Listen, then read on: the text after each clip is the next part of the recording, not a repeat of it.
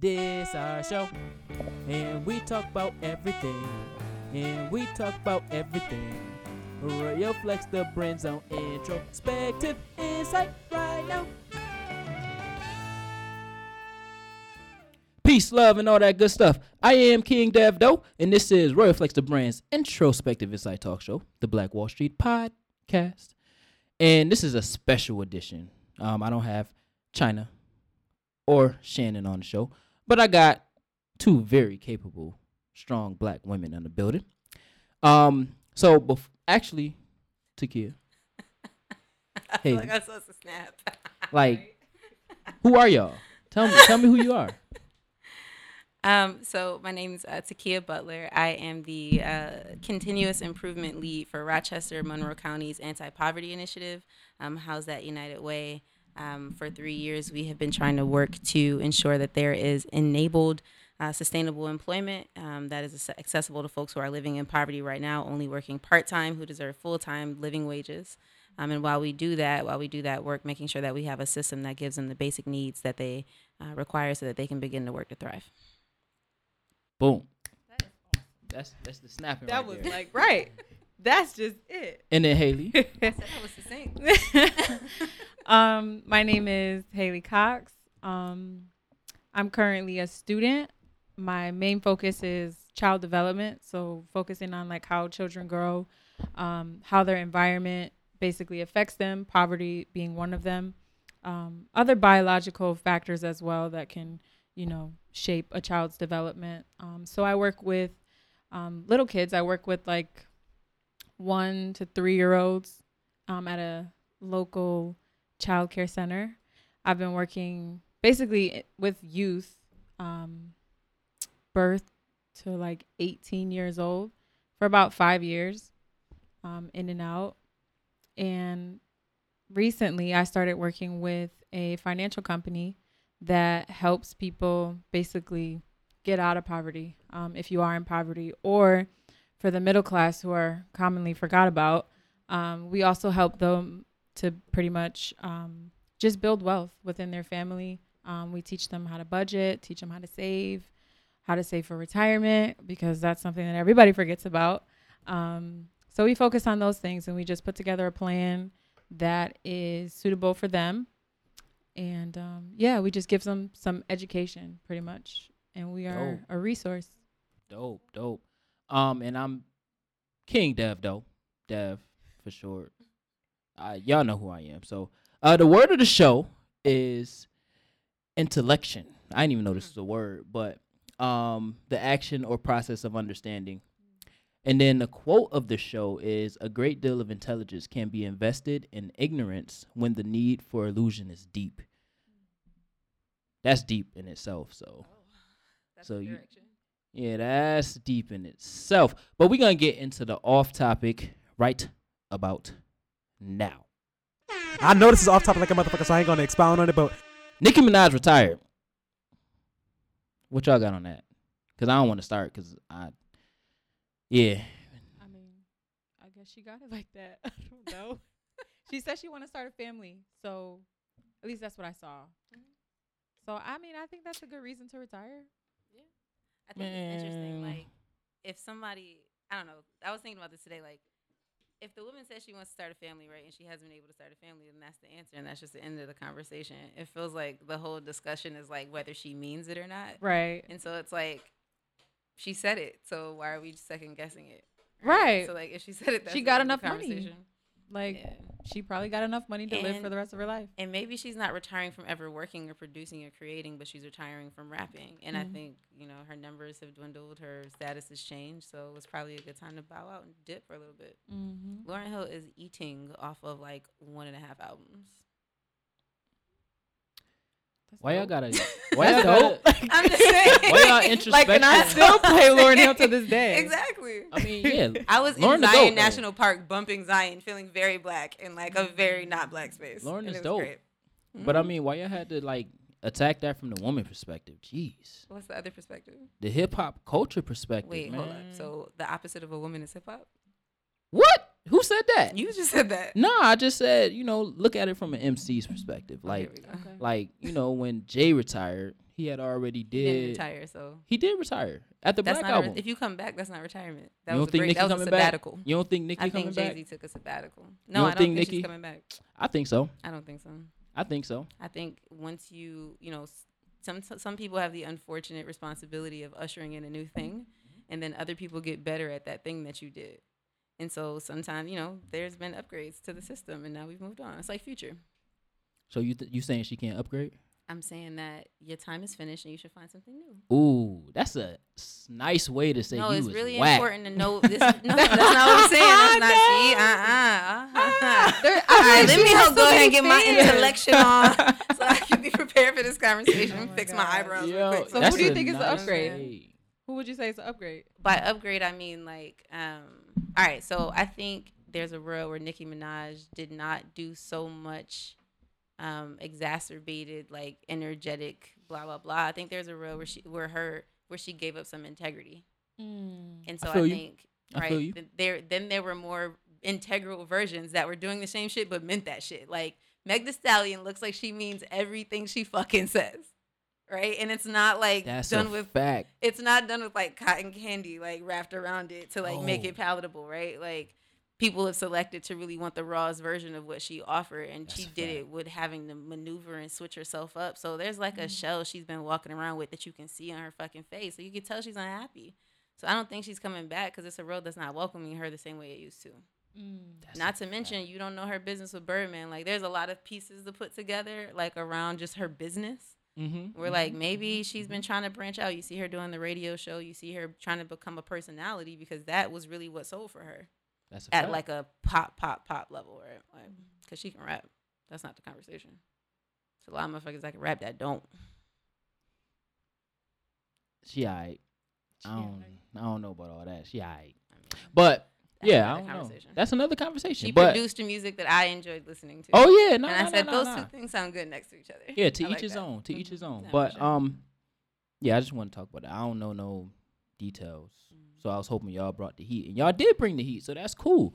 So as we move on, because I don't care to talk about Nicki Minaj. Actually, the last time I talked about Nicki Minaj on this show, YouTube didn't put it up. Like they flagged my show Damn. and wouldn't put it up because Well, we maybe played push like it well. we played like 30 seconds of Moment a for life. song from the Pink Print. Is Mhm. that an album? Yeah. I think guess. so. And I was like, yo, that's whack.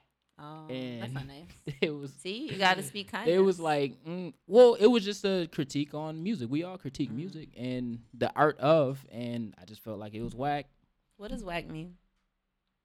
like bad, That's mean. horrible. That's mean. I know, but Okay, I mean, so- when you put your art out, people gonna critique it. That's true. Is there And a when nice- you when you're uh-huh. seen as like the Road Dogg, the Ace Boone Coon, Mm. all that stuff, Mhm. you're gonna have to produce. Like, I feel like Meg is like on a wave right now, Mhm. and Nicki joining that wave, she tried to ride that wave, but Do I you feel think that like Cardi B is manufactured? manufactured, yeah, absolutely. Okay, I think that's part of what Nicki Minaj is a little upset at, right? Like, damn, like they're like they made another me, you know what Right. I'm saying? Like, and then But- like so now there's another you that did it the way you did it, and then there also was another person who comes out who's even realer than both of y'all niggas. There's like But the I feel third like- generation. So, one thing Meg has is the actual realness of her body, and And the realness of her and intentions. the like, she realness of her really feels like she intentions, and needs that's so. Even though Cardi didn't have the realness of her body, she has the realness of her intentions. Like Cardi is Cardi. Like All the way. what you Yeah, getting she's from clever. Cardi is Is what you what getting you from got. Cardi. Mhm. What you getting from Meg is what you getting from Meg. Now Because I integrity hope matters. I hope that Meg I think Megan- transforms to something better because I see the potential. Yeah. But not better. I don't want to say better. Something more I because hope I she see gets the to be potential. more diverse. Like she gets Yes. to show up in more than one way. Yes. Yeah. The problem with Nicki is she lost herself somewhere down the line. Like every time I talk to somebody about Nicki, they talk about like Itty Bitty Piggy Mhm. or like her freestyles from back in the day. Mhm. Yeah, that's the hungry, like, this is me. But as she grew, she lost herself. And one thing, if you listen back to the shows that I always say about Nicki Minaj is I feel like she's trying to be somebody she's not. Mhm. And somewhere down the line, that catches up to you. So That's the only reason why I say like.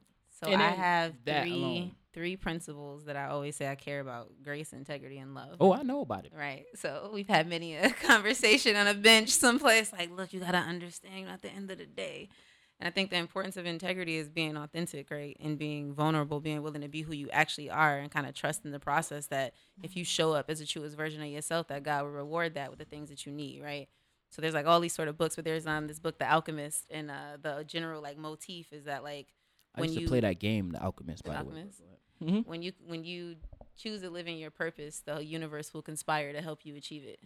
Like when you make that decision to live in your birthright, like you will shine and the right shit will be attracted to you. You just got to trust that that's going to happen. And that requires authenticity. Like you can't be clouding your own voice with a whole bunch of bullshit because people can't see through that. Mm-hmm. People are not mind readers. Mm-hmm. So integrity is important. Yeah. Dope. So with that being said, I'm done talking about Nicki Minaj. I salute you on your accomplishments in your retirement. I hope you build your family and be Feel like happy you need like for a every boom, more. boom, boom, pa, pa, pa. There you go. I don't know. My reggae sounds are nuts. Yo, Not I'm my about to have talent. you in the booth recording my sound. I was watching the Yardie yesterday, and I just feel like Idris did a lot. That's another conversation. So the topic today, because this is a poverty special, so we got some poverty experts and soon to be expert specialists on the show today. So we're gonna get into the topic of poverty in our community, because this is the Black Wall Street podcast, which means the focus is empowering our people and building that self-sustaining mentality that Black Wall Street was built upon.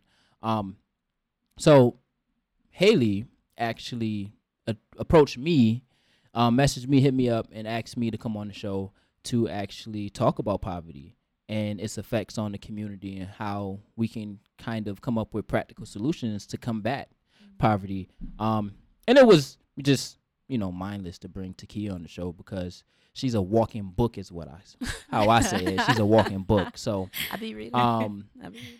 let's just indulge in this conversation on poverty.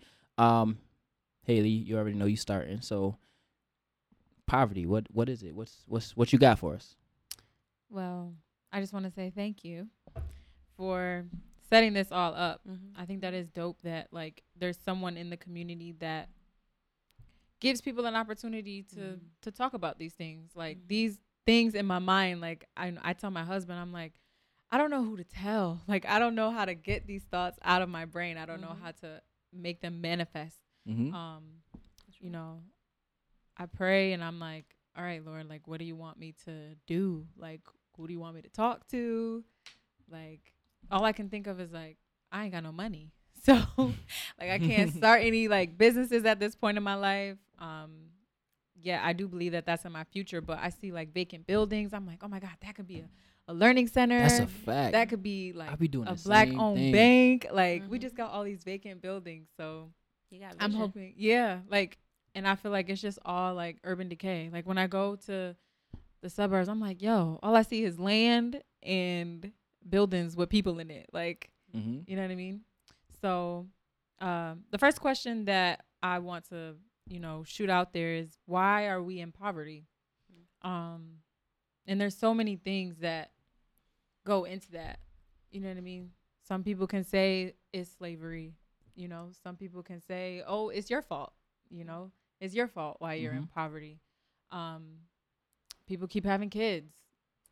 There's so many reasons. But what I believe, just by learning, because I'm currently in a class where all we talk about is poverty. So I recently have started reading on this, and I am seeing like the history and the data and all that stuff. So it's starting to make sense to me. And I think that our country as a whole, they have adopted this individualistic approach where it's like survival of the fittest, that Darwinism type of mentality where it's like, if you don't work for it, it's not going to happen. Right. You know what I mean? And if you work for it, it's going to happen. But we know that some people definitely get a better start than other people. And you definitely are not going to end up in the same place. You might finish, you know what I mean? You might get to the end, but it's definitely probably going to take longer. You're probably going to have to work extra hard. You know what I mean? You're going to have to try your best to put yourself in a position where you can get around people who are more educated and, you know, have been places you've never been, have been out of the country, you know what I mean? Have been to school. If you're just, you know, sitting at home, hanging out with your friends who, you know, don't want to work, just want to smoke weed, want to get drunk, want to have sex, then Procreate. you're probably not gonna get anywhere. And that goes to another idea of poverty that I believe is a reason why more of our people are in poverty, is because poverty creates a culture in a culture. Like it creates this culture of poverty where my parents was poor, and because my parents was poor, most likely I'm gonna be poor because that's all you see. And it's like a never-ending cycle. It's like It's a perpetual doom. cycle. It's Yeah. like bondage. You know what I mean? That's real. So those are my first thoughts. I would say I have a few things. So why you asked the question, why are we in poverty? So we have a few. I've had a ton of conversations that kind of touched on this, almost like the state, why the inner city has less resources than the suburbs. And When you say resources, what do you mean? like Right. just why we get the last bit of resources that's allocated. So, for example, I was looking up, I think it was education. I feel like it was education. We had a show on education, and I was looking up, you know, why is there a difference between, you know, suburban education and urban education? And one of the things I came across was when communities were being formed back in the day, all the elite or people who were seen as elite stayed outside the city, and everybody who was seen as not elite was pushed in the city. And that's how they kind of gauged where all the funds, all the money, all the resources was going to, and then everything that was left over was pushed into the city with all the people who weren't elite. Yeah, I think what you're speaking about is redlining. To some So degree, right? I was Yes. that was the second. Right. So redlining meaning, well, so there's a couple of important like keywords, right? So Mhm. redlining, Great Migration, Mhm.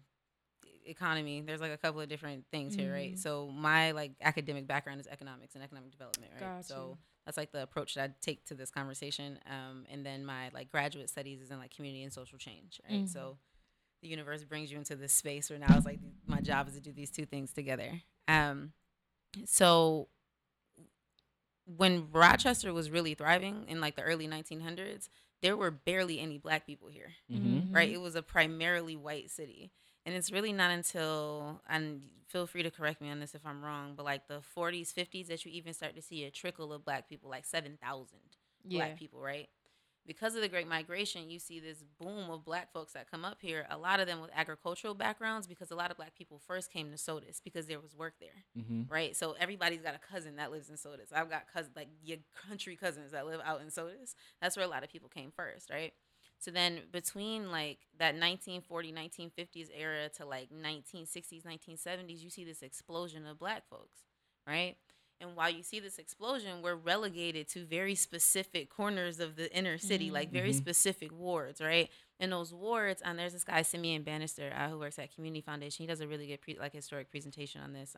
He's like, you know, Rochester born and bred, like into the history, and he talks about how depending on where you were coming from, so if you were coming from like Georgia, South Carolina, Florida, you ended up on the east side, and if you were coming from like North Carolina, like more like northern southern states, you ended up on the west side. So the beginning of the east side west side beef is like partly related to the Great Migration. It's crazy.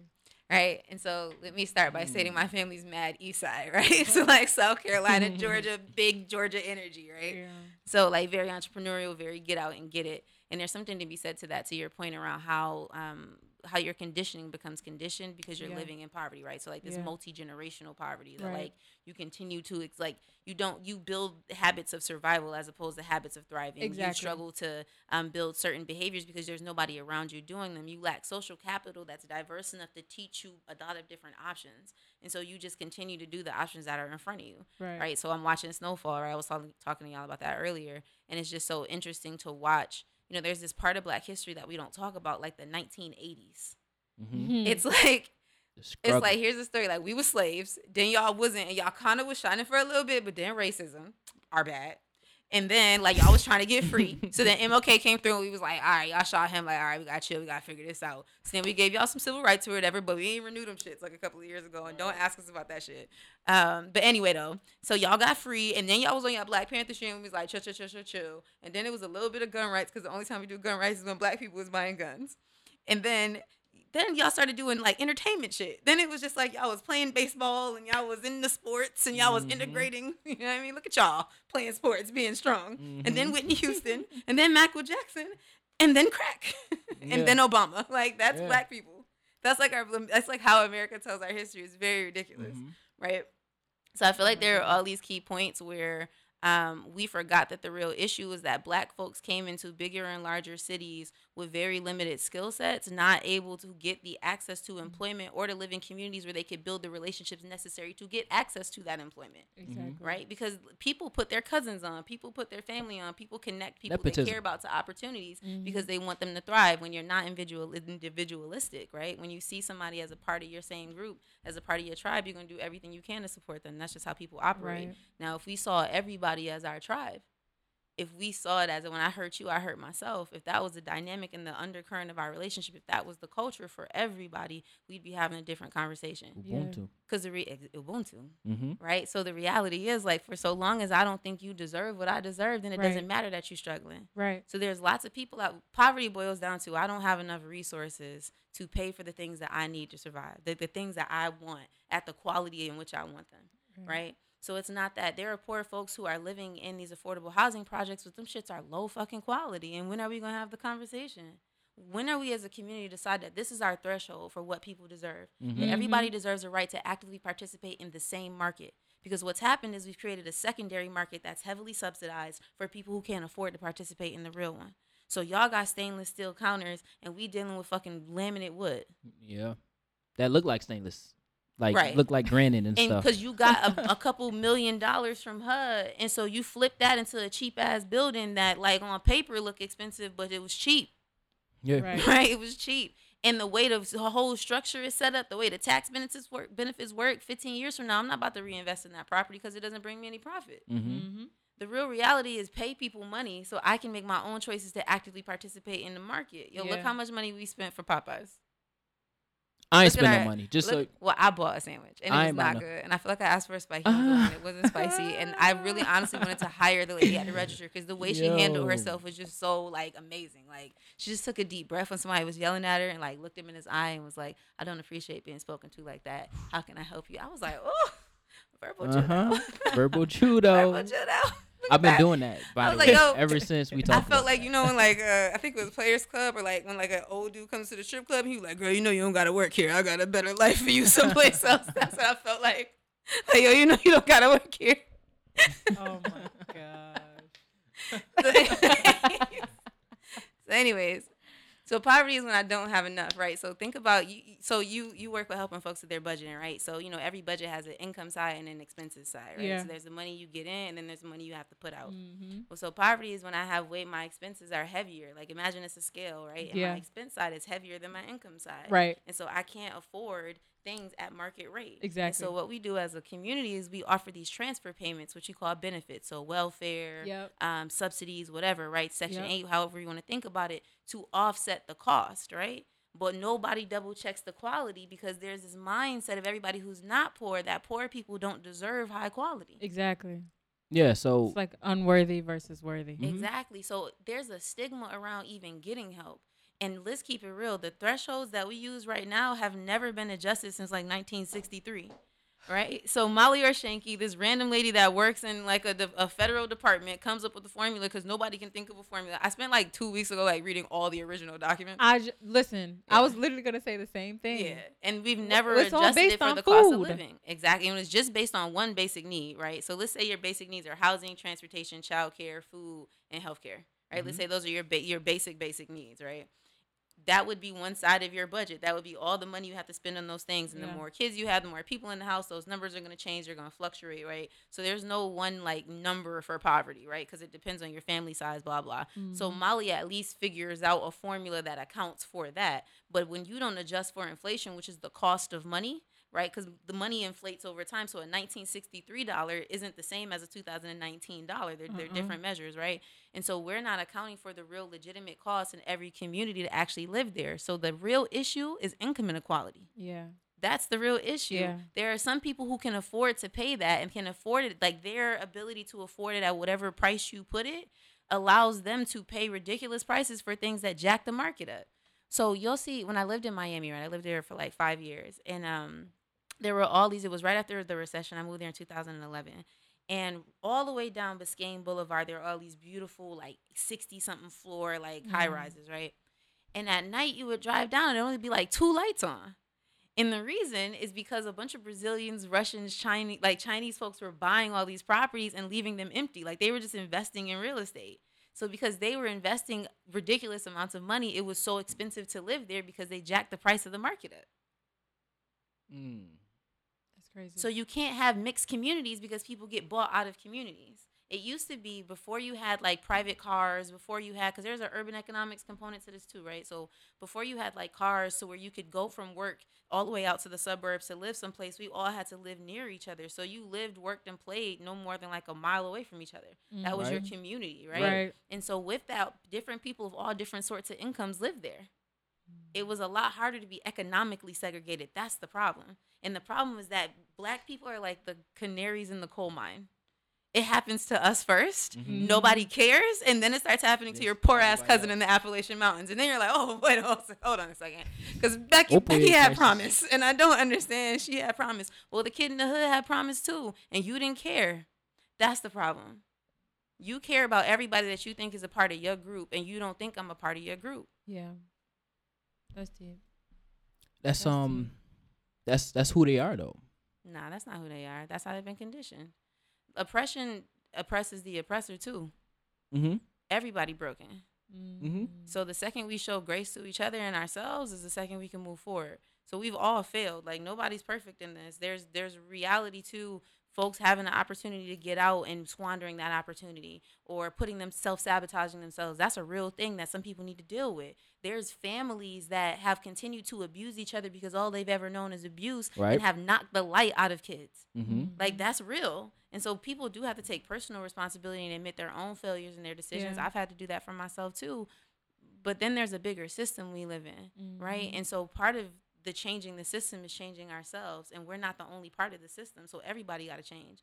I think it was on one of Dave Chappelle's Netflix specials. He was like, "We can't change the system until everybody says what they did." Like everyone go. admit to how they contributed to the problem, and until that happens, we can't change the shit. So our first practical solution is Kujichagulia, self-determination, self-reflection. Yeah, Yeah. yeah. I The- never the thought of exploration Kujichagulia of- as self-reflection. I like that.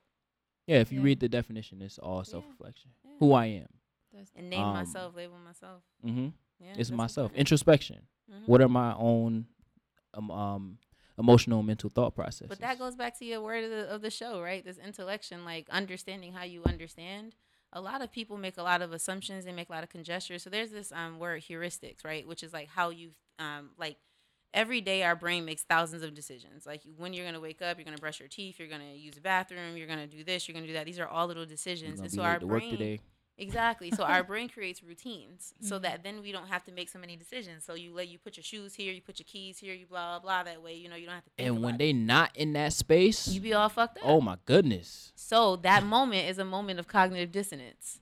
That's a moment where what you expected to happen didn't happen, and you respond in that moment. It's almost like the same way that you can be in physical danger is the same way you can feel mental danger. Yeah. So someone tells you, yo, you're wrong, right? it's a moment of cognition. What the fuck you mean I'm wrong? Like when I did it, I thought I was right. Exactly. I'm wrong? Exactly. In that moment, Boogie. you gotta learn how to see failure as just an error signal, not a statement of your character. So the problem is not that white people are bad people. The problem is that you've been doing dumb shit. That's actually mad fucking counterproductive to everybody, and you're wasting fucking time. You've been operating within a space of comfort. But you're not even comfortable. Because ain't none of that shit to answer anyways. You ain't happy. It's a bunch of, the middle class is vanishing. Yeah. And there are a bunch of people who only think they're good because they're better than somebody else. And the second you Facts. stop standing on the neck of other people is the second you can fly. You need to fly out here. Spread them wings. Drink a Red Bull. Yeah. It gives you wings. So my question is, what I've been thinking about is, I feel like you said, like welfare and like programs that are set up to counteract poverty instead of just increasing the wage or paying people what they're actually worth. Like, I know earlier, Dev, you were saying about how much you were getting paid, and I was thinking to myself, like, wow, that's a lot. I never had a job that paid me that much. Mm-hmm. You know what I mean? And, you know, I hear you say, like, I want to be good. You know what I mean? Like, I want to have a nice foundation. So it's what I was reading about is this capitalist approach that we have, where it's like, okay, if you can buy land and you can have a business, then you're most likely gonna be better than someone who you have to pay. Right. Because the person who is working for you is never gonna really get paid what they're worth. You know what I mean? Well, at some point, there's going to be a profit. cap. Yeah, there's going to be a cap. They can Right. only pay you so much. Mm-hmm. So you're better out going to start a business. Mm-hmm. You know what I mean? Because you're keeping all the profit. You don't have to work for somebody else. Right. And then they turn around and say, "Oh, actually, we don't need you anymore." You know what I mean? You might be making $21 an hour, and you're like, "Oh, I'm good." But they would rather fire you and give someone else your job that they can pay less. Yeah. Just to, you know, the Rochester City School save- District just did that. save the cost. I'm sorry, what did you say? RCSD just did that. Just say what? They offered early retirement to a lot of teachers so they can bring in more teachers to pay less, to save, That's how Teach for America works. to save, basically save money because the budget was crazy. That's all I say. Wow. But yeah, it's real out here. So, So I used to work for this. I worked for a place that I won't name, right? And my job was to build this institute to figure out how to teach teachers to be better teachers, right? So how to build teacher capacity in a way that was like collaborative. And right, so what I do for a living is help people figure out like what's your North Star, like what's the vision, right? Like what's the world you want to create, right? And then what's the world you live in? And then between those two things, we create creative tension, right? So like that's the energy that continues to push you towards like something, right? And my job is to get you there as quickly as possible, right? So that's what like continuous improvement is. But the only way to get there is to be able to learn. And so you have to be learning against something, right? Like I'm trying to learn an objective. I'm trying to get better at something, be proficient. And so I would ask, like, yo, what's the purpose of education? Because at the end of the day, we're making these better teachers because we want to have a better educational outcome for students. Well, so what's the educational outcome? No one could agree. Wow. Is it making better citizens? Is it people who can count? Is it people who know how to file their taxes? Is it worker bees? Like, what are you making? What's the outcome? There's no agreement in education on what success looks like. And because of that, it's just a whole bunch of bullshit. So until there's a goal, everybody's just going to be circling all over the place. It's just the nature of shit. Trying to get data points right. Right. Like education is ran off of data points. Yeah. This is the point that you have to hit. So coach your students up to hit this data point. Right. It's not. I just did a training last Thursday, and the basis of it was I've done 2 trainings in the RCSD. One, so they have tier behaviors. So tier 1, tier 2, tier 3 behaviors, and how you intervene with those behaviors. And I switched it to staying in tier 1 and created highlighting preventative practices, practical solutions to prevent behaviors before they get to tier 2 and tier 3. Because Like de-escalation. Mm-hmm. or just seeing it before it happens. So if I know you, y'all two are my you two are my students, and I know both of you individually, not as a group, individually, then I know what makes you tick. So if I know what makes you tick, then I can actively prevent you from getting to a tier 2 or tier 3 behavior. Yeah. In the district, all they do is teach teachers how to pinpoint negative behaviors. So it's a very punitive system to where, well, if this happens, then this is where the student goes. If the student runs out the building, then you create an elopement plan. If the student does this, this, and this, then you create an IEP. Why do It's you very think reactive. So, why do you think it's what? Not only does it sound reactive, but it's very systematic. Yes. Right. So why do you think it's so systematic?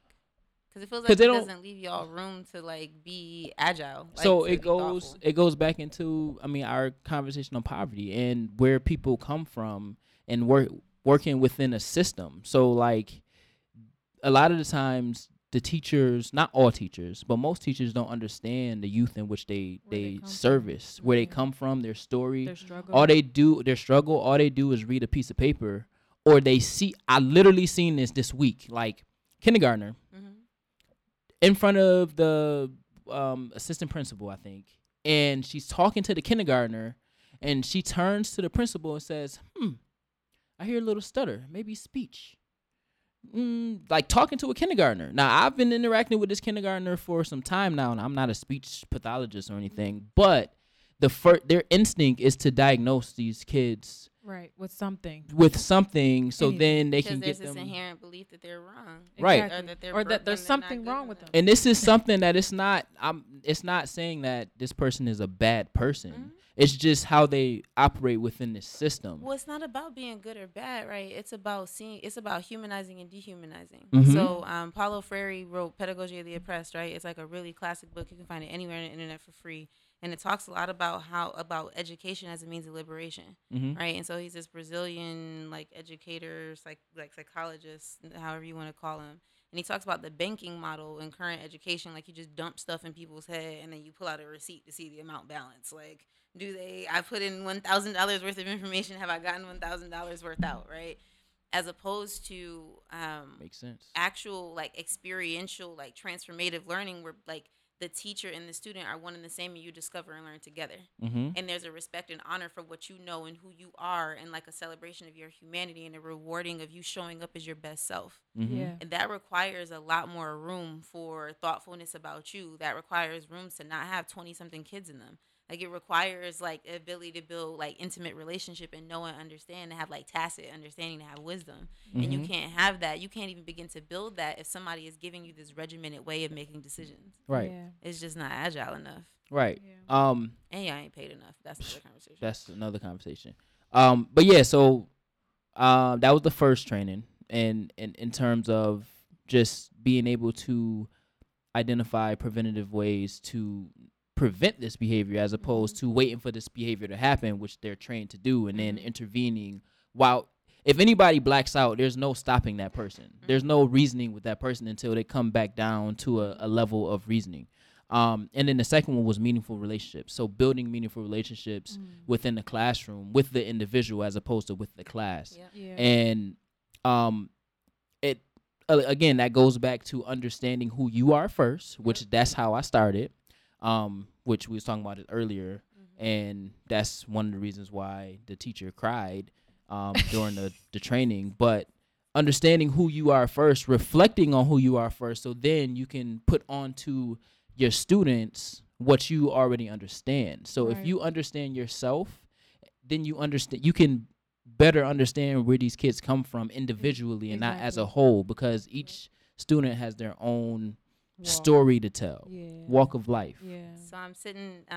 So a large part of my job is creating the conditions for change, right? Yeah. And so there's these like areas in which you can have people practice new skills, right? And when they practice new things, then you can kind of be like, okay, is this is a new level of awareness for you, right? Like, this is some new shit. You ain't never done this before. You ain't never been here before, huh? Right? And they're like, yeah, I have it. This is crazy. And you're like, all right, cool. So are you willing to change that belief you had that this wasn't possible? Right. Right? Like, that's what I do for a living, Mhm. right? And so there's areas in which you can change people's thought process. And it's in the theory, like underlying what they believe, like the shit under the iceberg. Like, so as opposed to looking at people's weaknesses, do you look at their strengths? Are you practicing asset-based community development? Like, the first thing I'm going to ask you is what you're good at, not what your flaws are. The first thing I'm going to do is try and see where you shine, not see where your darkness is, Right. and then call you by your darkness. Like, I'm going to call you by your light, like the things that I see in you that are good, right?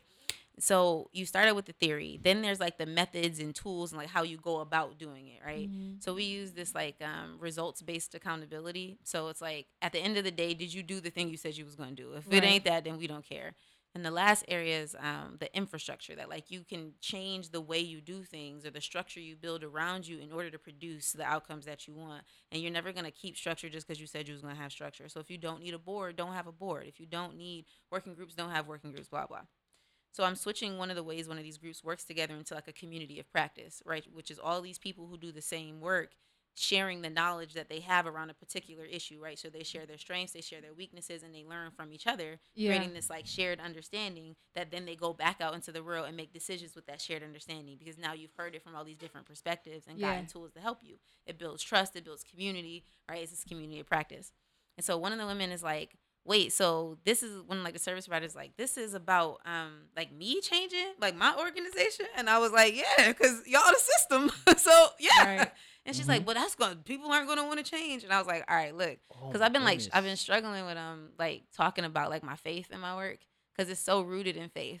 Like all of this change takes like faith in something that you can't see. Right. Like, of course, it's mad easy to be See rude and at all. unkind in a world that like is rude and unkind. Like, and that's the problem with capitalism, right? It says one person is zero sum. Like, it's winner takes all. Right. Like, there's never a situation where we share. Like, that's to share is to lose. And like that's the problem. Right. There's this like assumption that there's never enough and we got to fight against each other for it, as Right. opposed to like, yo, trust that God will give you what you need to thrive so long as you live in your purpose. Yeah. Like, that's why you got to start with knowing yourself, because I show up in the world as a reflection of myself, not Yeah. as a response to you. Right. You know what I'm saying? Like, I am who I Ooh. am because that's who I am. That's it. Facts. So the sooner we get organizations to operate like that, the better. So I'm struggling with this, with talking about my faith, but I was like, forget it. So I'm like, look, this is a continuum, right? You got fear over here and you got faith. And you're just going to have to decide which one you're going to live in. Mm-hmm. I'm not about to go back and forth with you It's about not who in don't want to between. change. If you don't want to change, then you don't got enough faith and this ain't the room for you. But Mhm. we're not going to build a room of fear because you scared. That doesn't make sense. Like, the whole role is I have like these annual goals every year. And one of my focuses this year is to be like light in desolate arenas, like to shine, like to be like, no, we're not doing that dark shit anymore. We're not like dehumanizing people. We're not throwing people to the side. We're not canceling people. We're not treating people like shit, because that's the root of the problem. So we're not doing that here. And if you can begin to change that and create a space where people practice kindness, then that gives them the belief that it's possible. Yeah. And when you see people being kind on purpose, you're encouraged to do the same. And I really genuinely think that's the root of poverty. I really genuinely think that. I think that, and then you should just pay people more. Like, to just be like, Just to get out the clouds. More- You should just pay people more. Just pay people more. At the end of the day, all this money that we allow to live is distributive injustice. Who gets the benefits and who gets the burdens? Even I was just actually talking about college, because I've been on this I've been in this space of growth to where I'm needing more growth now. Mm-hmm. Mm-hmm. healthy. Just from where I'm going, where I see myself going, my vision for everything that I'm trying to do, I need more growth. Mm-hmm. Not necessarily to go to a job and say, here I have my bachelor's or here I have my master's, but for me to go out and jumpstart the process of understanding what it is that I want, what it Yeah. is that I need, what it is that I really expounding on the thoughts and the knowledge that I have already. Mm-hmm. Yeah. And whatever. And I was just talking to one of my coworkers, and she was talking about, so I have this thing where I'm not paying for school anymore. Like, it's either it's Listen, one of the things. I'm It's waiting either for the student bubble to burst. yeah. So it's either I hope. I'm getting scholarships, I can pay my way myself, or somebody just gonna sponsor me, like one of the three. But I'm not doing You this could be a financial sugar aid baby. thing. Is Sugar that baby, kind of sugar. sponsorship? Yeah, that's whatever. sponsored. I could, Patron. something I could whatever. If you Patrona. gonna pay my way, you know what I'm saying. And she was talking about how her son got Your into patrona? Morehouse, Oh, okay. and how he couldn't afford it, and then Mhm. it was some organization like that's supposed to help. Mhm. Maybe it was, I don't want to say United Way or Urban League. Mhm. Yeah. Yeah. Yo, Urban League. yeah. Mhm. Was supposed, they called to, because he was a black scholar or whatever, Mhm. so they called to try to get scholarships, and the dude was like, well, maybe he shouldn't go to Morehouse because he can't afford it. And the idea that all this money is out here, so we started talking about how all this money is out here, and you get can't it. really take no as a answer. Like, Yeah. even with the schools, call the schools, because they have a buku load of money. Oh, when I went to And- Wash U, they definitely was like, "Hey, this the person you go to. You cry a little Yeah, bit, like, and then he gonna give you a grant." right. So, and then This it guy. went into like when I applied for St. John's University out of high school, they denied me. I wrote a letter. They sent an acceptance letter and $20,000 on top of that. Like, even though they told me I had to find $20,000 more in a week, but it's just, it goes into the fact that all this money is out there, That more- but they make it so hard to hoard get it. Yeah, they Well, hoard also, it. They make it so college hard is to- mad heavily subsidized by the federal government. Oh, my which goodness. has allowed the tuition costs to balloon. They have built little cities on these campuses. These It's campuses crazy. operate Ohio like towns. University, Akron. Is it Akron, Ohio? Akron, Ohio? No, not Akron, Ohio. Wherever Ohio University is, that Mhm. whole town is Ohio University. Listen, it's Like- happening in Rochester. I feel like That- U of yeah, R U has of its R. own zip code.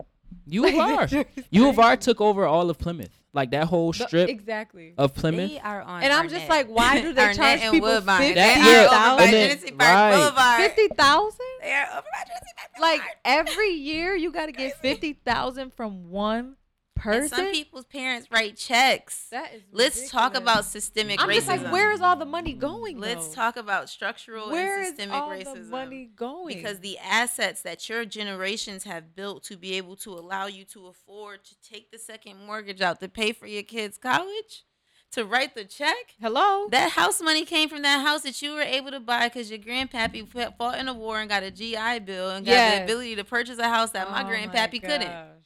And he fought in the same war right next to your ass. Oh my god. Facts. There's all these times and places where black people were explicitly excluded Excluded. from economic opportunity. For whatever reason. And then those things built assets Mm-hmm. that turns into generations. wealth. Yeah. And then going back to redlining, they drew the red lines to where banks couldn't be in the inner Yeah. city, or where So- like stores or anything that will help the community prosper. Well, the stores did you- follow where people live, right? Mhm. Which is why they now move out to the suburbs, and everybody moves out to the suburbs. Wegmans did that. Wegmans is like a.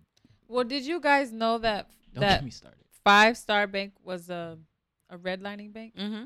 Mm-hmm. And And now they they just have the did grant some- program Yeah. in the city of Rochester because of that. Mm-hmm. And I actually went through that program, and I was in the process of getting it, and I was like, and I found that out, and I was Mhm. like, I don't know if I want to go through 5-Star Bank now. I mean, they're because investing in some other Yeah. revitalized Rochester stuff too. I mean, that gets back to grace, right? Like, Yeah. where and how, and I'm not saying forgive people. What I'm saying is know what your threshold for forgiving is. Yeah. Like, what do they have to do to redeem themselves? I don't know what the Well, answer is. I don't know. To go off of what you saying, we're saying, Dev, though, about just self-reflecting and how because I'm in the area of like early childhood Mhm. and like child development, I see like a drastic change between early childhood development and when you get into like grade school. Mhm. It's like completely different. What's like the change? So with early childhood, like if you're in a daycare center, they have a whole organization called NACI. Mhm. And basically that organization has done wonders for basically teaching caregivers how to care for children. Mm-hmm. So Okay. and they basically Like it's any like a caregiver, like a family member. Or like, yeah, so okay. like, well, yes. So they do a lot of things basically within the center. So that's how daycare centers are getting qualified these days. Gotcha. So if you want to be known as like a good daycare and like Mhm. qualified, and you provide quality to the kids in your daycare, you want to get NACI certified. Oh, okay. So you have to basically, change some things up, change up curriculum, you know what I mean? Work it so that it is in the best interest of the child.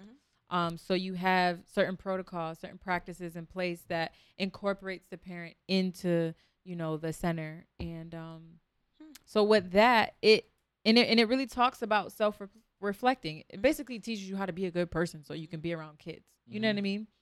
And I feel like it takes a lot in order to take all that in. You know what I mean? It's like you can't just, you know what I mean? Like if a child is biting, and we can say, oh, the child is biting, or maybe someone's biting him at home. You know what I mean? Like that's oftentimes what we say. Oh, if he's doing it, he must be learning it at home.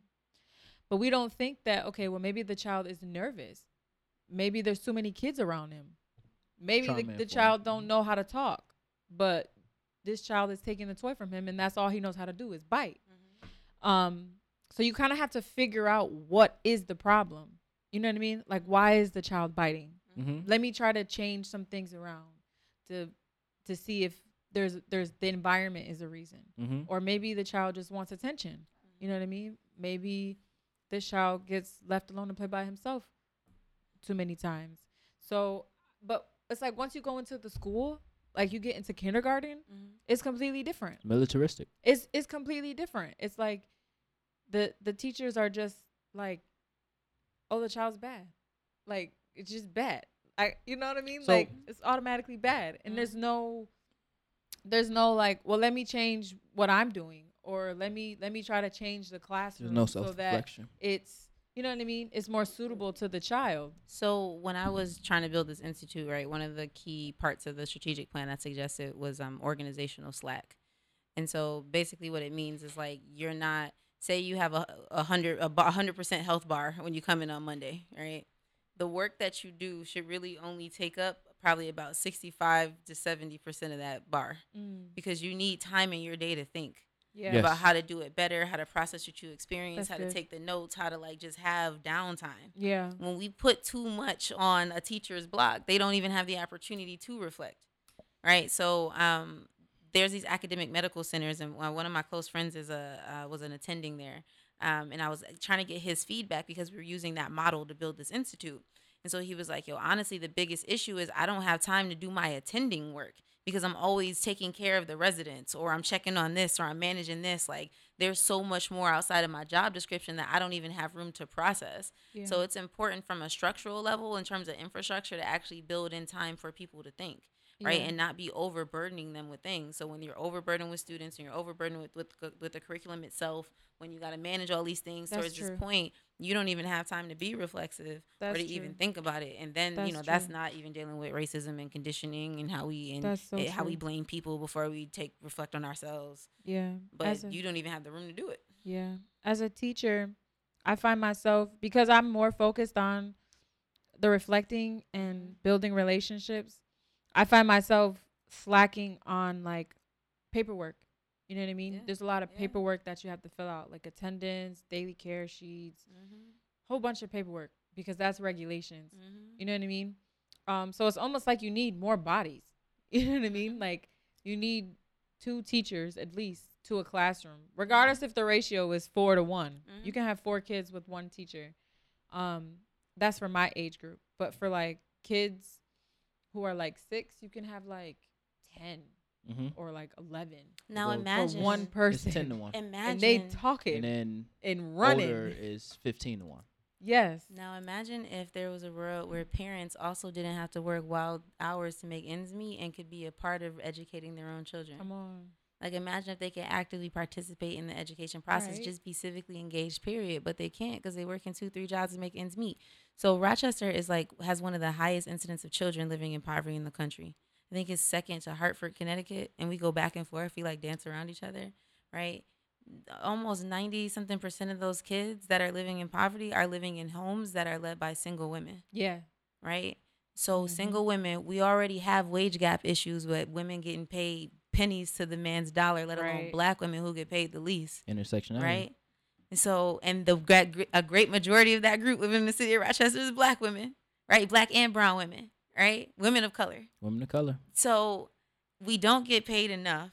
We got to work multiple jobs. Half the jobs that pay well are discriminatory or not good cultural spaces for women, let alone black women who have reputations of being the sapphire, the angry black woman, or the Jezebel, or the blah, blah, all these things you see in me before I even open my mouth, right? Like the culture isn't even built for me and doesn't even allow me to persist. Same thing in nonprofits, right? It's not no different. So the system in itself pushes me out of it. Not to mention welfare and all the ways we used to subsidize that didn't allow men to live in the house. The original charity was for widows. Yeah. So the whole structure we have when we think about who needs help is based on a poor woman who doesn't have a man, who can't do for herself. It's so archaic and like misogynistic at its core. Like, you know what I mean? Like, it's just all jacked up. Like, Yeah. so we have to start having different conversations about what it means to enable single women who are leading households to be able to not only feed their children but participate in their communities. Yeah. We was actually kind of talking about that earlier in the attack on the black family structure. And when I was doing my training last week, and that was kind of one of the I don't know, segues of the conversation when the teacher kind of asked the question, the teacher that cried asked the question about why did I feel the need to establish that I was in front of a bunch of white women in the room. And that led me to actually identify, and why I felt the need to identify that it was a majority white women in the room. And she also felt that I was alluding to wanting more black men to take their spots. So that led me to talking about the attack on the black family structure, the Willie Lynch letter. And I asked them, I posed a question of when they, if they read, if they read the Willie Lynch letter, and they said no. So that right there alone, I was like, yo, that's arguably the greatest plan ever written, because it's still in action, in effect today. I feel like I was supposed to say that it's in dispute whether or not it exists, that the person was like real, but they don't know that the letter exists. I just feel like this needs an asterisk, so that the conversation continues. Right. And then on the flip side, the theory is real. And then on the flip side, I had to actually put into context where the black woman falls, because I ended up talking about intersectionality and how in the financial economic structure or spectrum of people, you have the white man on top, and then you have Asian man, I think it's the Asian woman next. What are you talking about? And then like average wages? Yeah, wages Gotcha. of people. So you have, obviously, the white man controls everything, brings in the most money. And then you have the Asian man, Asian woman, don't quote me on that, correct me if I'm wrong. And then you have the white woman, and then you have the black man, and then the black woman is like, well, there's Latinx, like Latino, like there's. In short, the black woman is not even. It's not. But so here's next to the black thing, man. right? So they had the black women's pay gap day, like wage day, was like a couple of weeks ago. Yeah, so they had like a rally. I never heard of that. In Rochester. So is that the one where they had all the skirts on? Nah, they all wore red. It was at the Union that's on East Ave. It must be something different. Yeah, I forgot the Union offices. And so the thing about that whole like breaking it down by race, we have to be. So my background is in economics, specifically like statistics, right? And so I'm real thoughtful about how we use numbers and how like we use numbers to tell stories. So there's this thing called like a ladder inference, like, so you'll see something on a table or you'll see something and then you start to make all these inferences in ways that you make sense of it, which goes back to your word of the show, right? This intellection, right? Like how you make sense of things.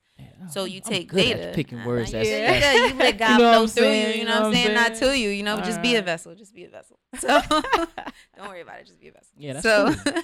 So you start out by seeing this data. So let's say you have a stapler on your desk, and one day you come in the morning, it's like your stapler, like you bought that shit from home, like it's mad cute, it like is automatic, like, you know what I mean? Cute It's just stapler. Shit. Yeah, because I read I use a lot of paper. I got my own stapler that I travel with. You know what I'm saying? Like I brought my own. Don't touch my cute stapler. It's red. It'd be like like when I put shit in it. So, anyways, imagine I come there one day and my stapler is gone, right? And I'm like, yo, where's my stapler, right? And so what I noticed, the first thing I saw was that the data was that something wasn't there that is normally there. So then that turns into information. My stapler is gone, right? Like I make this conclusion that something like is different, right? So then I start saying to myself, well, who would take my stapler, right? And then I started thinking, oh, old girl such and such. She always was like touching my shit, right? See, that's what I'm saying. That's her problem. That's why I can't be working here. You know what? I'm about to go turn in my resignation right now because I don't even want to be working with people, be stealing people's staplers. Little do you know, you took it someplace last night and it's in the car. Mm-hmm. Right? So you have to be really cognizant of how you draw conclusions on conclusions on conclusions that turn into actions. Yeah. So that data turns into information, that information turns into knowledge, and that knowledge turns into understanding. And from understanding, you get wisdom. And wisdom is like actionable knowledge, like what I'm going to do with what I just saw. Right. So a wise person doesn't have to go through the same shit twice. Facts. Right? Because That's they're a fact. capable of like learning the fucking lesson and moving on. It's very difficult for us sometimes to learn how to move on, like learn the lesson, let the shit go and move forward. Yeah. Right? We can get stuck in ways because we're afraid. And so when we really are talking about systems change and white folks thinking differently, black folks thinking differently, everybody thinking differently, it's like, yo, like this shit is not working. And everybody got to think. And it's going to Change. start with black people and it's getting to y'all. Yeah. All of your value is wrapped up in shit you can't afford. You think we holding all this debt? It ain't that many of us to be. We not all of that. We ain't all of Right. I be seeing y'all get kicked out of y'all houses too. Mhm. Y'all can't afford to live over there either. You know what I'm saying? Your grandmother should move in also, which is another conversation. How we choose to live in houses, these big ass houses. There's only 2 people in the house. Whole fucking family should be living there. Why are we so spread out? Like, you know what I mean? Yeah. Like, why do we spread our wealth, our money, our resources in ways that don't allow us to build? Right. Yeah. That Right. don't allow us to take the risks necessary to fully participate in the market. It's mad aspects of the market that we don't even begin to talk to black people about participating in. Right. And now let me tell you this. So there's a book called The Half Has Never Been Told, right? And it's a book about American slavery from an economics perspective. The whole concept of stocks, bonds, all this shit was built off slavery. It was built off the backs of black people. They created like ways to separate themselves psychologically from the knowledge that it was about selling black bodies. They created these money on money. Like stocks, future options, all that shit is playing with money. Yeah. It's risk, is playing like fucking Russian roulette with money. That's Yeah. all that shit is. And you just gotta 100%. learn how to ride that shit. It's really a science. It's not fucking magic. You just Mhm. gotta learn how to ride the fucking system. Mhm. Mad hood people hanging on whatever street right now are capable of doing that shit. They play the numbers every day. They play the numbers every day. All the time. They have a strategy. yeah. Mm-hmm. They're strategic as shit. Mm-hmm. If you taught them how to participate in the market, gave them opportunities to practice, to Oh build my the skills, God. because that's what it is, right? Like you can afford to lose money and learn. Or Yeah. there's people around you who teach you how to do it and not have to make the same mistakes. That's how you build the knowledge over time. Mm-hmm. Yeah. I don't need a That's deep. poverty simulator. What I need is a fucking Someone who can self-sufficiency teach me, simulator. yeah. I need black people or whomever. I need poor. Let me not say black people. Take that back. Let me absorb that back into my body. You felt that vibe? That was Yeah, like it was- refresh. it was- All right, let's reset. So, what if instead of taking wealthy people through this fake ass empathy exercise of like 5 minutes of struggle, which does not speak to the lived, Reverse it. ongoing, consistent trauma that is poverty, is the looking behind your back, is the Trying to get them to spending- give something. Exactly. What if Yeah. instead we took people who needed to know the game and put them on that shit? What if that was the sauce? What if we That's help the people sauce. understand how to learn and put them in positions to win and help them figure out their purpose and then leave the rest to God? It's not my job to like give you canned foods every day. It's my job to help you figure out how to get that shit for yourself. And maybe you don't even like fucking canned goods. Maybe you like some other shit, but you don't even know because you ain't been given the opportunity to try. To try it. Yeah.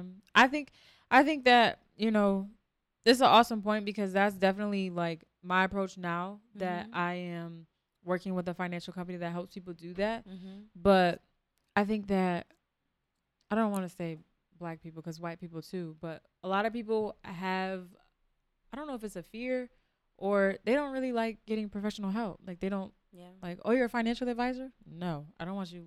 Well, I they're want you looking scared. at So- right? They're Yeah. scared. my money. Mm-hmm. Um, So I like to take the education approach. You know what I mean? Because it's like, listen, like I can give you a couple resources. If you don't want to use them, fine. But if you do use them, like that's great. Like you Take it better one off. day at a time. You're better off now than where you were before. Mm-hmm. That's right. So that was one of my questions that I was gonna ask. Like because we're talking about practical ways to Mm-hmm. to help people get out of poverty. And I definitely think that some type of education, you know what I mean? But it obviously can't be forced on people. You know what I mean? Well, education Like- to what end? Like, is it education so that then you can increase your employment? Like, so there's what's the end goal? What's the problem in the system? What's not work? So a system How is a money bunch works. of like a bunch of elements that work Mhm. together to produce an output, right? And right now the output being produced is mad people in poverty. Yeah. And that's not good for anybody for a Yeah. million different reasons, right? Mhm. All different, you take that all different veins. So we need a system that produces less people in poverty.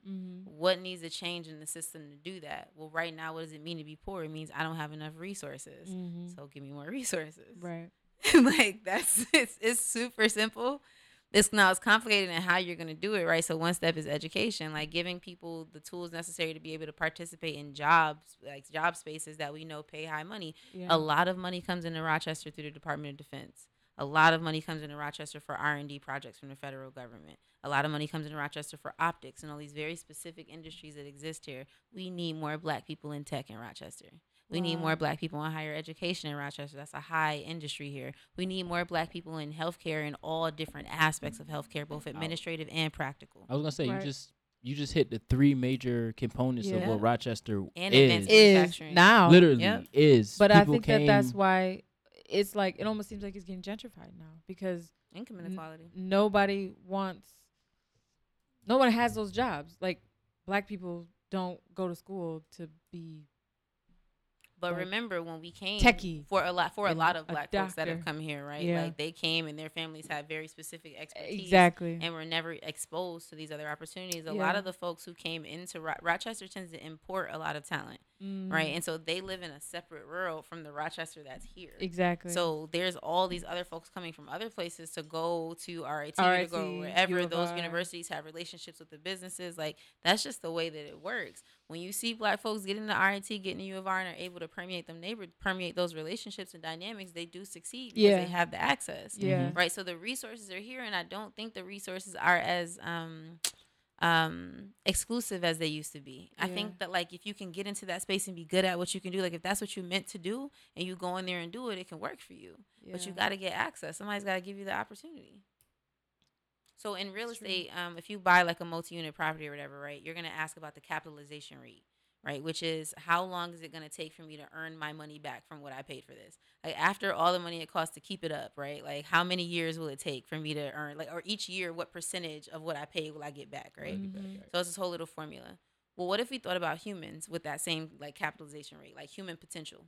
Every person starts out with a certain like ability, and how much effort do we have to put into it, or how long is it going to take for us to be able to capitalize on that human's potential? Like, have we really actually given how many kids that are playing football, basketball, thinking that that's the way they're going to make it, showing up with mad dedication every day, being there on time, showing all the necessary skill sets, would probably make a really great pharmacist. All that dedication and motivation.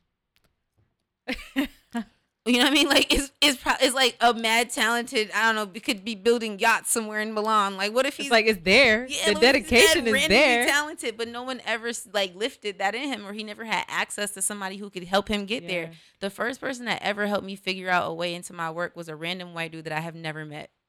Like I've never met him before. I just sent him an email and was like, "Hi, I see you're on the board for the International Economic Development Council. I don't know you. You live in Connecticut, but I need help. I don't know how to start."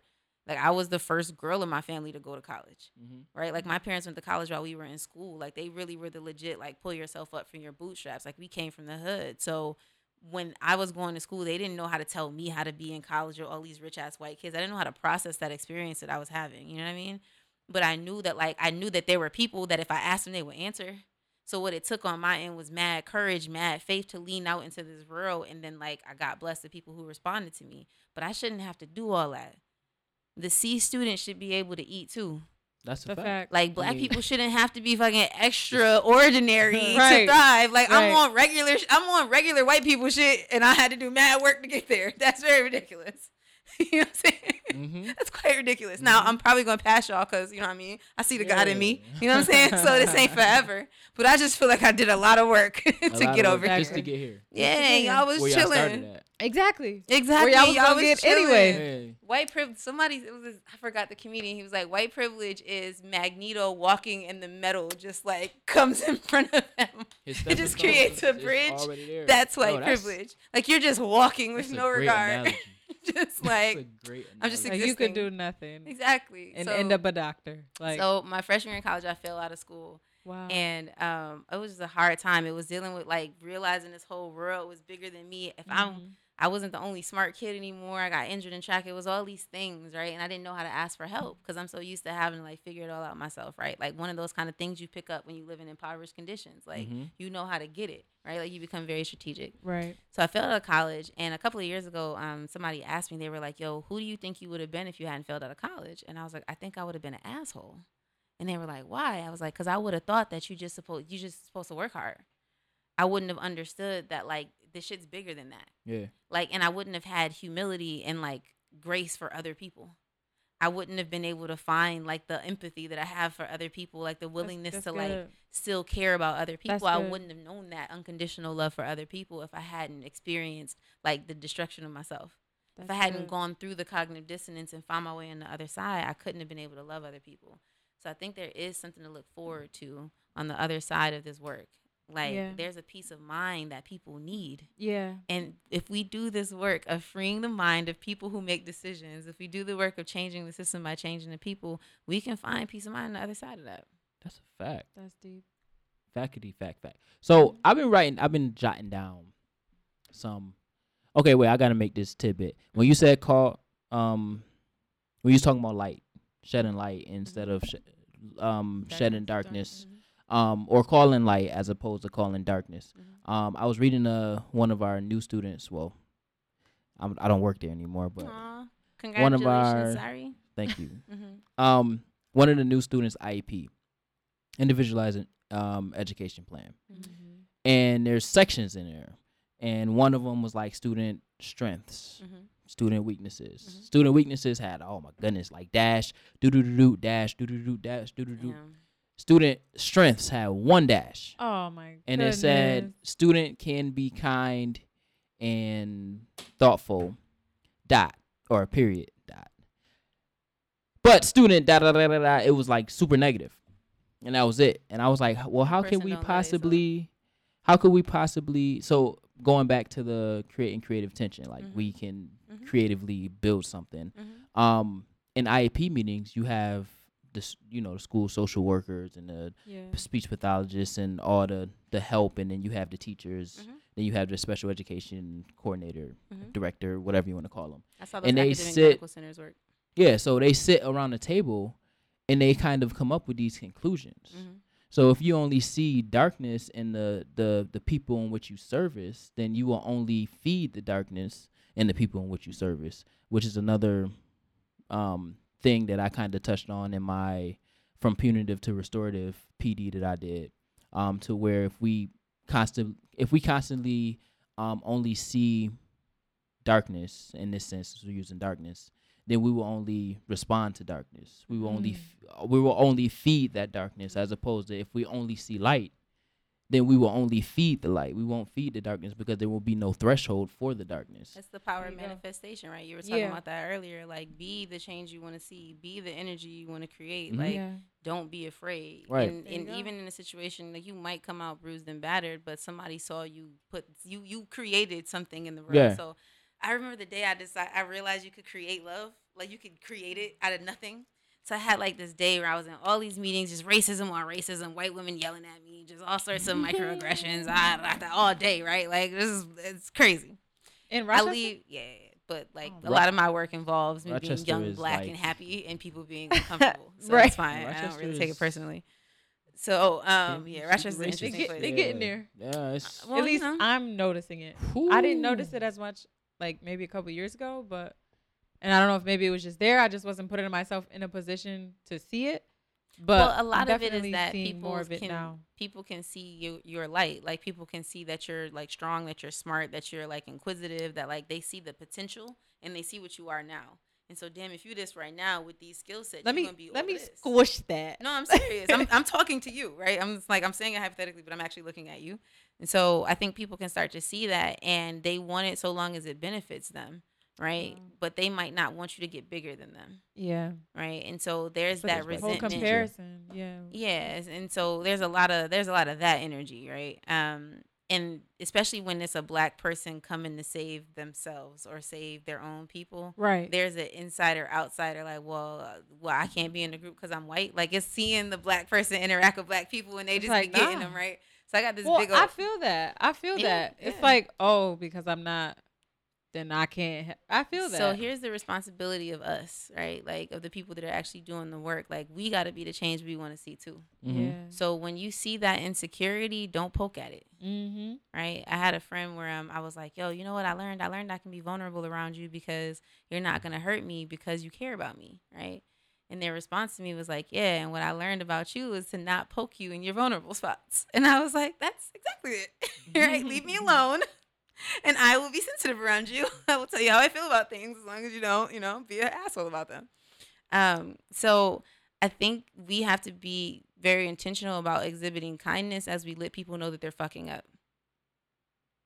Mhm. Yeah, Like, let's yo, be real. this system is broken for you too. It's okay. Come over here to the light. And it's possible. And here's an opportunity to practice it. And here's some things you can start to do. And here's blah, blah, blah. Here's some questions to think. And here's a safe space to do that in.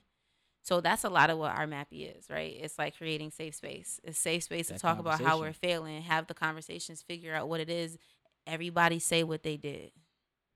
Like we got to create that type of space. So that's hard work, man. It's hard when like, I know. a lot of everybody has their fears, right? So yeah. a politician wants to run again. A executive director wants to prove that they deserve to be in that leadership position. A community member wants to see change and doesn't think any of what y'all talking about matters. Like there's a million different people sitting in these rooms that like have all differing opinions.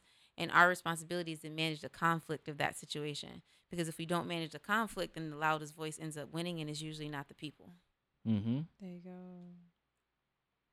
So to continue what I was saying, Oh, I forgot. My bad. No, you good. My bad. I came up with some practical solutions Oh. to combating poverty. As we talked, I was Okay. jotting. All right. Obviously in no particular order. Mhm. These are not trademarked, right? So I can take them. Shoot, half of them came from your brain. Okay. It came from the conversation. So self-reflection. Mhm.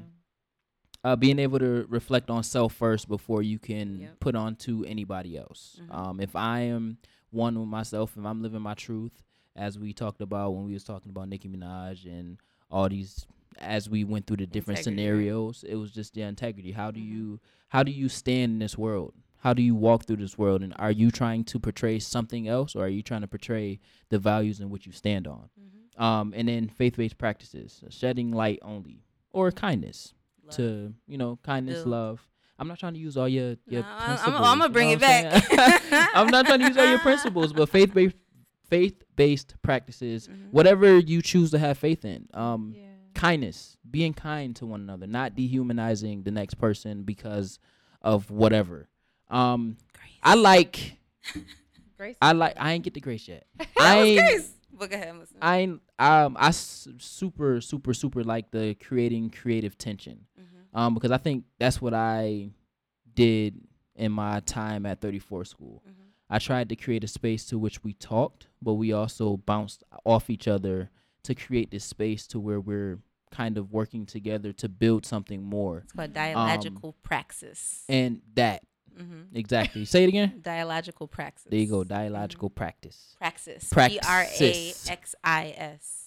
Praxis is the art But of doing. I super like that one. Creating that creative tension. And I'm like a creative person, period. So that's big because the way that we approach things, I was just talking about this with my sister this morning, but the way that we approach things have to be from a creative light. Because if we approach it from a traditional light, we tend to fall back into those practices that got us to this point. Right. So we have to start to look and view and attack things from a creative aspect so we can at least hypothesize and kind of see if it works and if it don't work and what did work and what didn't work and then tweak it so then it works in unison together. Because it's all trial and error as we walk through life. It's trial and Right. error. What worked, what didn't work, and it goes back to that wisdom. And if you're lucky, you got some elders around you to tell you. Oh what my not to do. goodness, listen to the Which elders. is why community matters. Listen to Yeah. the elders. We talked about that on the show. Three things make up community: elder, adult, child. To which they all learn from each other. There's Mhm. no specific path. You know what's funny about Kwanzaa? Just to circle it back, when you read Malanga Karenga's book, that like kind of goes deeper into the principles. Each principle has like an ecological perspective. Mhm. So there's self-determination with regard to self. There's with regard to family. There's with regard to community, right? Like, and then us as like a Pan-African people. So there's actually like 4 levels. Yes. And so in each one, there's like this breakdown of what it actually means. Like, so like unity within yourself, unity within the family, unity within the community, unity as a whole Pan-African people. To like see ourselves as one. As one. Yeah. So you go through, because I've been celebrating Kwanzaa for 25 years now, even Yeah. though I ain't I get. grew up celebrating Kwanzaa. It's I like did we too. don't do Christmas, we do like Kwanzaa. Oh, I don't do Christmas to this day. Yeah. But so how you celebrate it is you go through the cycle of family and community first, and then the second day is self-reflection, but it's self-reflection in the mix of everybody. You helping each other reflect on each other, but the last day is the day of reflection. So or day of meditation, to which you only reflect on yourself in your sacred space. Wow. So the last day is not a community family celebration. This is a personal celebration to which you ask yourself the 3 Kawaida questions. Who am I? Am I all that I say I am? And am I all that I ought to be? You remember those from program? No? No. Mo used to say them all the time. But it's going back to the day of meditation. And that day is faith. And that day is faith. Right? Imani. That day is faith. The faith and willingness to dream, to think, to vision, to like, that takes courage. On the first day of the new year. So you kind of redefine yourself going into the new year. So Like That's everything, so Yeah. cool. the way that Karenga did it, like, it's brilliant. And a Mhm. lot of people lack the willingness to see the brilliance as we celebrate it at the end of the year. But yeah, that's a little side note. So the next one I put was creating stepping stones. So that goes into the whole Magneto privilege thing. But instead Wait, of before you go into that, yes. can I talk about your Kwanzaa point? Yeah, go ahead. Okay, so you know how Kuji Shakali is about like reflection, right? Mm-hmm. So I just want to lift up that like you can celebrate Kwanzaa as like a whole family, right? Which is what we do. You can celebrate it as like a community, so you can go to, like community events. Mm-hmm. But even if it's just you and your man, y'all can celebrate it. And I'm gonna tell you a very quick story about how I learned about somebody, right? So I do facilitation, right? Yep. So I do like Kwanzaa, like with like groups, right? So I come home and I'm like, hey, let's do this thing where you have to draw out on a big sheet of paper what your like most important things are.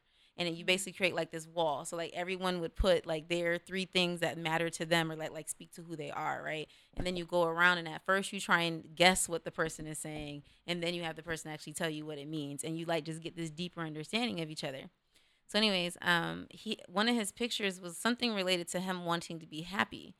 And as he was explaining it, it occurred to me, he thinks other people make him happy. Mm-hmm. The way he was explaining what he cared about taught me a lot about how he saw the world. And so even if you're just getting to know somebody, Kwanzaa can be a really interesting time to understand where they're coming from and make some really informed decisions. So if you want to get to know somebody, celebrate Kwanzaa together, like for real, for real. No, like for real, like celebrate real. Kwanzaa together. You will understand. I just spent mad hours in Be Healthy having a very woke conversation. It was mad woke. I have mad tabs of things we Googled. But those conversations are necessary to get to know and build. Yeah. Right. So I just wanted to lift it That's up. That cool. that's another way you can think about Kwanzaa. Kwanzaa is dope. Mm-hmm. So yeah, creating stepping stones was the next one. That's something in which I try to practice a lot in my theme of recreating Black Wall Street. Yeah. In the sense of creating a platform for creatives, people, I don't care who you are, people who share the same ideals as me, to grow and to have conversations and to, assist each other in creating this wealth, creating a perpetual cycle of wealth, breaking the effects and the stigma and all the generational effects of poverty and living in, extreme poverty and all that stuff. So creating those stepping stones for us and not for you. So you're not saving somebody from creating this by creating the stepping stones for them. you're assisting them and getting, reaching that higher level of self. And then the last one I wrote was humility, empathy, and grace. True. Which is all in one. Humility, empathy, and grace. So those are the practical things, solutions that we can start as a people. And as time goes on, you will start to see it, create a decay on poverty in general. And then we can, fund each other's dreams more. We can together open banks. I want to open a bank. Yeah. I literally looked up what it costs to open a bank. You are going to open a bank. Yeah, speak it. I'm going to Speak it. open a school, a string of schools. Okay. So you know how Uncommon Schools have schools here in the city and things of that nature. That's actually one of my goals, to literally open a school, because I've worked in the school for the last 2 years, and I see the power that it can have, especially with the work that I did. But I see the shortcomings of the system and how it's been implemented time and time again, and with the budgeting and the school board and all these different things. So this just popped up. It's mad random, but the black colleges, HSBC schools, do they only take in black students? No, they don't. I was curious because I'm like, if you open a school, would it be racist? It can't be racist, but would it be wrong if you just wanted to educate black kids? No. You just for the sake get of federal funds. Probably not. And I think that's where the line gets drawn. But that might not be a relevant point with this administration. They might get rid of that too. But yeah, you're not supposed to, not to get federal funds. And I mean, not for nothing. With geographic location of where you open the school, it's gonna happen regardless. Yes, you would get a majority students of color, but so Umar is doing that, opening a school for black boys. Dr. Umar Johnson. Oh God. The Marcus Garvey. Yeah, he got the campus, and now it's renovations. It's the step of renovation. It's in Connecticut. And being in education, there's pros and cons to, just opening all boys schools, opening all girls schools, opening, trying to delegate, having schools just for black people or just for white people, whatever the case, right? So I feel like when we're talking about open schools solely for black people, I feel like we kind of, in a sense, fall back to that traditional, this is just for us type thing, when in all actuality, if we just open a school and we control the curriculum, we will influence more, and when we don't try to delegate who can attend this school, who can't attend this school. Our culture is already profitable. Our culture, they already want to learn our culture, mimic our culture, all that stuff. So if we create a school and we create a space to where it's all loving and everybody is included, then now we're knocking down a whole bunch of things of these teachers, future educators that don't understand the youth in which they service. We're knocking that down because now the education is rooted in these practices, self-reflection, faith-based practices, creative. All of that lives in black culture. Right. Right. That just teach a school rooted in our culture. Just teach the culture. And it's gonna naturally attract everybody. So I don't, because it's real. I've in my journey I've said, oh yeah, I want to open an all black school, or I want to do this, or I want to do that. But as I grow, I tend to start to lean towards, it doesn't matter who comes, because there's a lot of kids, they don't know right from wrong. They don't care. As long as they show up, I mean, and it's important to see. I mean, I'd rather people just teach the truth. You know what I mean? It might suck being white and being oh, and a lot of the kids, that's what happened. A lot of the kids operate in a space of ignorance because their parents operate in a space of ignorance. So it's breaking that. Yeah. Breaking that, that taking the blindfold off. That cycle. So nah, this is what it really is. That's right.